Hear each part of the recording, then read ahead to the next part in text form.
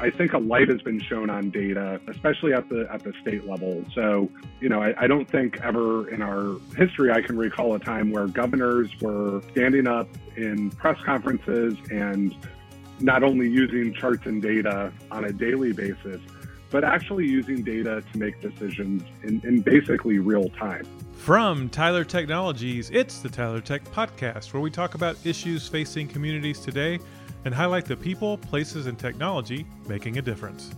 I'm your host, Jeff Harrell. I'm the Director of Content Marketing for Tyler, and I'm so glad that you've joined me. Well, with the American Rescue Plan now passed, many are looking at the best use of those funds to strengthen government for both short and long-term success. Well, today we look at how those funds might be used to support data infrastructure and turn to an external subject matter expert, Tyler Claycamp. Tyler is a fellow at the Georgetown University's Beck Center for Social Impact and Innovation and director of the State Chief Data Officers Network. Tyler was the state of Connecticut's first chief data officer and one of the first state data officers in the nation. A geographer by training, most of Tyler's career has been in Connecticut state government, including positions with the Department of Public Health, Office of Policy and Management, and the Government's Office. In his role as CDO, Tyler led Connecticut's efforts to use data to enhance the efficiency and effectiveness of state programs, policies, and services. Tyler was named a Data and IT Innovator by Route 50, and in 2019, Tyler was named one of government technology's top 25 doers, dreamers, and drivers. Today, Tyler brings us his 5 reasons to use the American Rescue Plan funds to support data infrastructure. Excited to hear his list. Here's my conversation with Tyler Claycamp.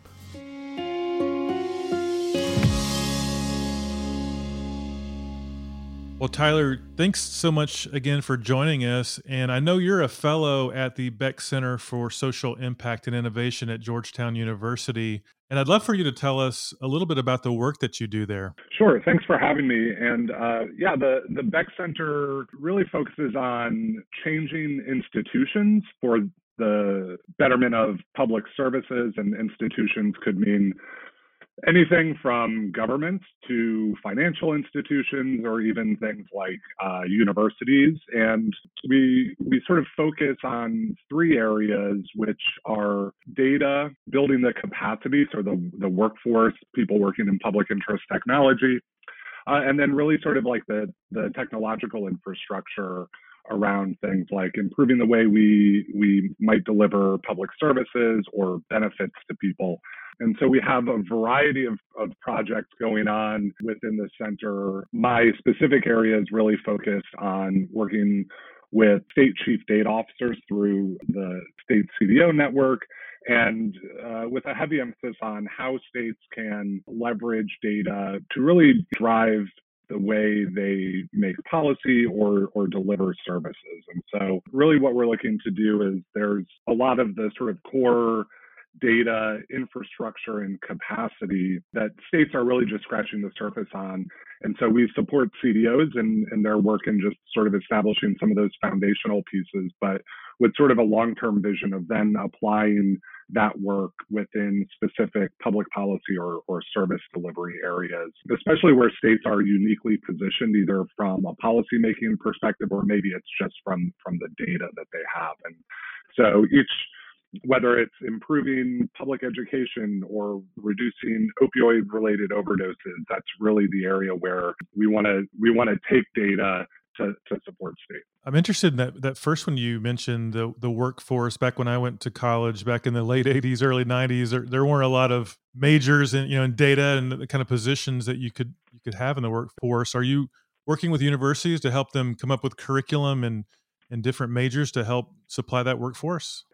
That's certainly part of it. So right now there's a place called the McCourt School of Public Policy at Georgetown, where we're doing some work with them to introduce public interest technology into their curriculum, or even some of their more like senior executive training programs. But then also even the people that are sort of currently working in the field, the idea of public interest technology is kind of a new term, I guess. And so there are people who actually are doing this work today, maybe not necessarily even recognizing that they're part of a broader community of public interest technologists. So part of it is even just kind of understanding the landscape of the work and who's out there doing what. Well, I'm excited about our conversation today because we're going to talk about 5 reasons to use the American Rescue Plan funds to support data infrastructure. I know this is a topic that you have a lot of passion about, and so excited to hear your 5 reasons. Let's just dive right in. Tyler, what's your first reason for using the American Rescue Plan funds to support data infrastructure? We really want to recover in a way that is informed. States especially, but also even local government and the federal government have really a unique opportunity to leverage data to help them better understand the decisions that they might be making, from whether it's a policy perspective or budgeting perspective, to make sure that as we implement different types of programs or interventions that are designed to sort of rebuild our economy, we have this sort of untapped resource in states that can drive better decision making or delivery of programs. And so, as like an example, when the federal government rolled out the Paycheck Protection Program, that was really implementation of a support program, which is, here are the broad criteria that have to be met, and then go and apply for assistance, right? And so as we saw through the rollout of that program, there were groups like, I think there was an NBA basketball team who may have received a paycheck protection loan, and others. And so maybe the individuals or the small businesses that were in some of the most heavily impacted areas, might have been passed over or didn't quite know, where to go to get the assistance. And so if we had really kind of leveraged data to look at businesses that started laying off employees, or locations of maybe businesses that were closing as a result of the pandemic, we could have really targeted those types of assistance to neighborhoods or sectors of the economy that were being maybe more disproportionately impacted, rather than just kind of broadly rolling out, these programs. So that's a really unique opportunity at this point, because ideally we start to truly enter this recovery phase here in the next couple of months. And so, especially with now an influx additional capital into states that have been budget, are strapped from a budget perspective, they can certainly use this funding to set up not only the technical infrastructure, but even the sort of people infrastructure necessary to leverage data in this way.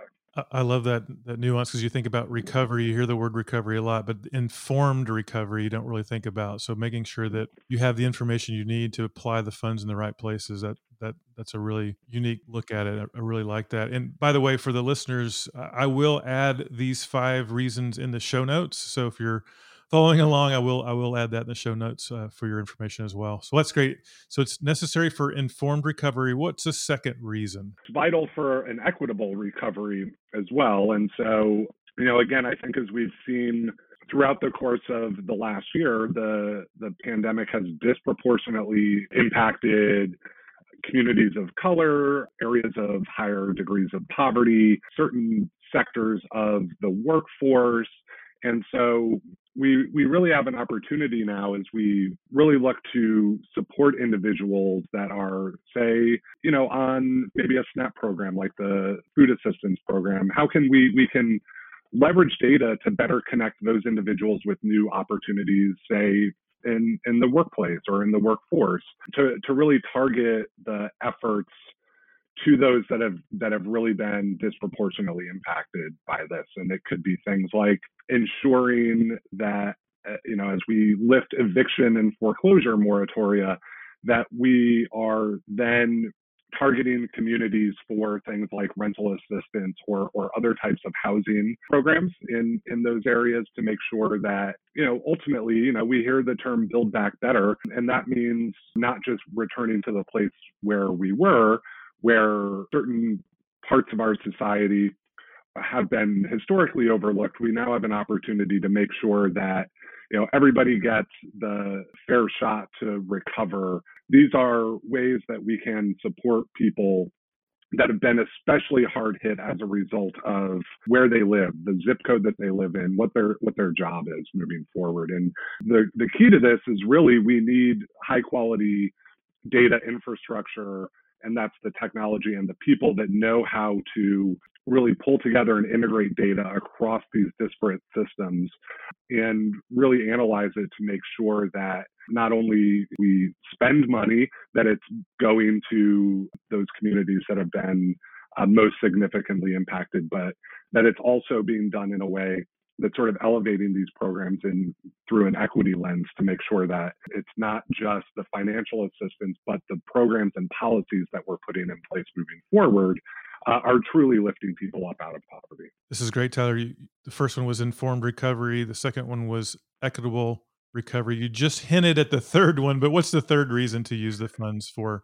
Yeah, absolutely. We need a more modern digital infrastructure in this country, and it's not just the data infrastructure. I think we've seen the overall digital infrastructure really struggle, whether it was the unemployment insurance systems across states or even Medicaid applications, SNAP applications. Those programs, really struggled under the increased need to access those systems. And it takes a significant investment to totally overhaul all of those systems. But we can, one, start with the data infrastructure, because what we were seeing, at least at the state level, was the difficulty in integrating data across these different systems. So even early on during the pandemic, it was really difficult for states to understand hospital capacity. So states could know maybe how many people were hospitalized, but it was very difficult for them to actually have the denominator there. So they didn't necessarily know what the actual capacity of the hospital is. So if a hospital reports they have 100 people in there, they could still have 100 additional beds available, and states really struggled to do that. So this is an opportunity at a relatively low cost to do so, to put that data infrastructure in place that can help us integrate across these different systems that will then make those, whether it's the benefit systems, so people don't have to enter in their information in 10 different places in order to see what kind of benefits they qualify for. That's the potential that exists here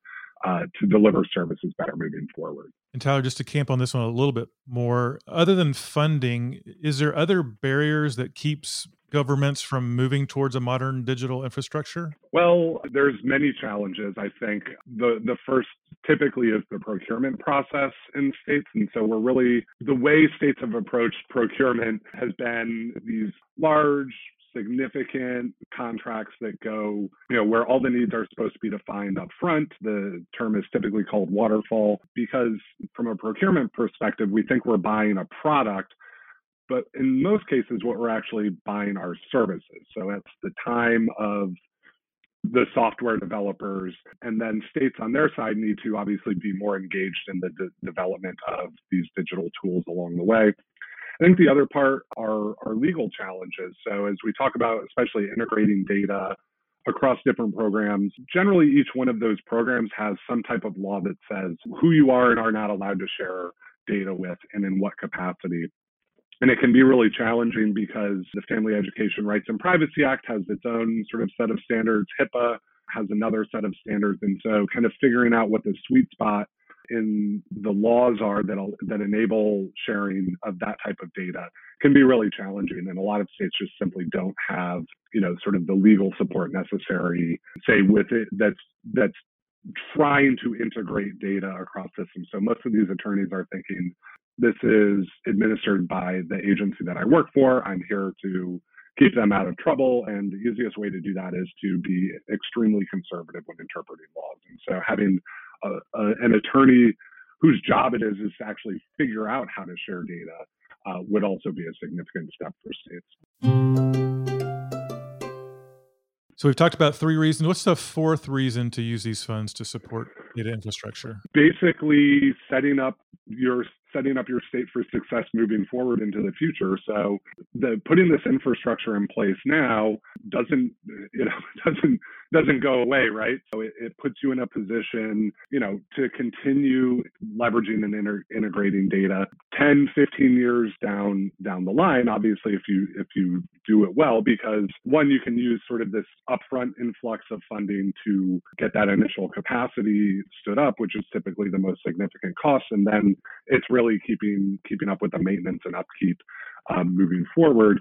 I'll go back in 2009 during the American Recovery and Reinvestment Act. The Obama administration basically authorized states to leverage a very small percentage of the funding that came into those programs to establish the capacity to do the reporting and administration necessary or required under the American Recovery and Reinvestment Act. And so when I worked in Connecticut, we leveraged that for a variety of things. But one of the things we did was set up some data infrastructure that would allow us to pull together the different reports and measures from agencies, as well as the spending aspects of it. And when we put that technology in place, it was actually the sort of precursor for a broader business intelligence tool that was put in on top of the state's financial information that's still up and operational and in use today. So that same type of thing can be done here in states, and it's a great way as well to have a place to start that you can grow from. So that's sort of the idea. Is like, look, states, local government, you're getting some additional funding, and a very small percentage of what you're going to get out of that, if it's applied towards putting some data infrastructure in place, is going to pay dividends down the road. And just as another example, in Indiana, through their management and performance hub, and they're a fairly mature data organization, but the return on investment for them has been 4 to 1. So they're returning $4 for every $1 they've invested in that platform. And so the business case is right there for states to run with. Tyler, I know you said that investing in data infrastructure allows you to use data-driven problem solving. Tell us a little bit more about what that means. Yeah, so just in the same way, we might be looking to say through the recovery process, well, how can we, prevent homelessness or resolve homelessness by integrating data across these different sectors? You can use that same approach to, down the road, I think, address housing and, housing issues that aren't specifically related to recovery. So maybe it's a lack of affordable housing or a lack of access to housing. Maybe it's that homeless individuals are also receiving a variety of different state services. And so that sets you up down the road to be able to integrate data across those systems to just better deliver those types of services. Or even, as we talk about supporting small businesses, again, governments do all types of sort of small business support programs, whether it's loans, grants, that type of thing. So these are all sort of challenges that if states are leveraging data to address them today, they'll just be set up to do similar things moving forward. All right, so Tyler, bring us home. This is our last of the 5 reasons. It's an investment in both short and long-term success. So sort of reiterating the trailing end of my point before, is the ability to share and integrate data across a variety of programs, I think, is something most people that work in government agree needs to be done. And if you, one, focus on some recovery-related use cases, right, it helps you better serve your residents. It helps you make better decisions now. And it really lays the groundwork for the culture and the ability to do this moving forward. And so, as they say, like, never let a good crisis go to waste type of statement, I think there's a real opportunity here for governments who, I think a light has been shown on data, especially at the state level. So, I don't think ever in our history I can recall a time where governors were standing up in press conferences and not only using charts and data on a daily basis, but actually using data to make decisions in basically real time, right? So as case numbers change, right, governors decided whether to shut things down, whether to reopen things. As we started to learn more about the impacts of the pandemic, we started to see shifting policies and all that kind of stuff. And so, I think now as that type of activity hopefully will continue, right, and putting that infrastructure in place not only help them to make improvements in their decisions as we progress through recovery, but ideally these things really take hold in government and allow states and local governments just to simply keep doing this into the future and grow. And we've seen most of the successful efforts where we're seeing this in maybe more mature governments always start with some type of high priority use case. And then when they've generated success in there, they're able to scale that into other aspects of their work. And so this is a really good opportunity to say, okay, we're going to focus on these recovery related use cases with an eye towards kind of growing our capacity into the future to do this for improving traffic safety or making licensing requirements less burdensome on people. This has been very enlightening. Tyler, I'm going to run through the 5 real quick, and we'll see if you have any parting thoughts for us. But the first reason was it's necessary for informed recovery. 2, it's vital for equitable recovery. 3, it builds a modern digital infrastructure. It allows for future data-driven problem solving. And then finally, it's an investment in both short and long-term success. Tyler, any additional thoughts, any parting thoughts for us? Sure. So I'll just say that when we talk about this being an investment, it's not a significant investment when you look at the amount of funding that's coming to state and local government. So if state governments in particular allocated 0.5% of the funding that they got or that they are to receive, that would be a significant boost to developing this capacity. So for example, if a state were to receive $1 billion, which is less than most states will be receiving, I believe, 0.5% of that is $5 million. I hope I did my math correctly there. It's basically allocating a rounding error of the federal funding that they're to receive to setting up some data infrastructure. Well, Tyler, if someone wanted to connect with you, what's the best way for them to do that? Sure. You can find me on Twitter. I'm at @TClaycamp, or you can just email me at tyler.claycamp@georgetown.edu. Awesome, Tyler. Well, thanks so much for your insight. This has been very informative. Really appreciate your time, and thanks so much for joining us. My pleasure. Thanks for having me. Well, thank you, Tyler, for your expertise and insight. And as I mentioned, I will add the 5 reasons in the show notes of this episode. And remember, we have new podcast episodes dropping every other Monday, so please subscribe. Again, this is Jeff Harrell for Tyler Technologies. Thanks again for joining me. We'll talk to you soon.